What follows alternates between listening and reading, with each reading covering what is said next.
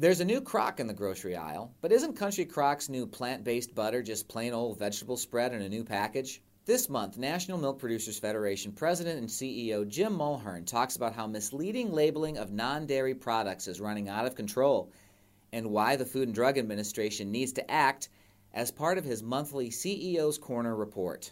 Country Crock's attempt at rebranding is simply ridiculous, but it isn't a laughing matter. The problem FDA needs to fix is only getting worse. Labeling abuse is out of control, with outcomes that would be comic were they not so unfortunate. It doesn't take an expert to see that plant-based butter is one of the biggest crocks in the dairy case. For consumer understanding and marketplace clarity, it's high time FDA act to end this charade. That was National Milk Producers Federation President and CEO Jim Mulhern's monthly CEO's Corner.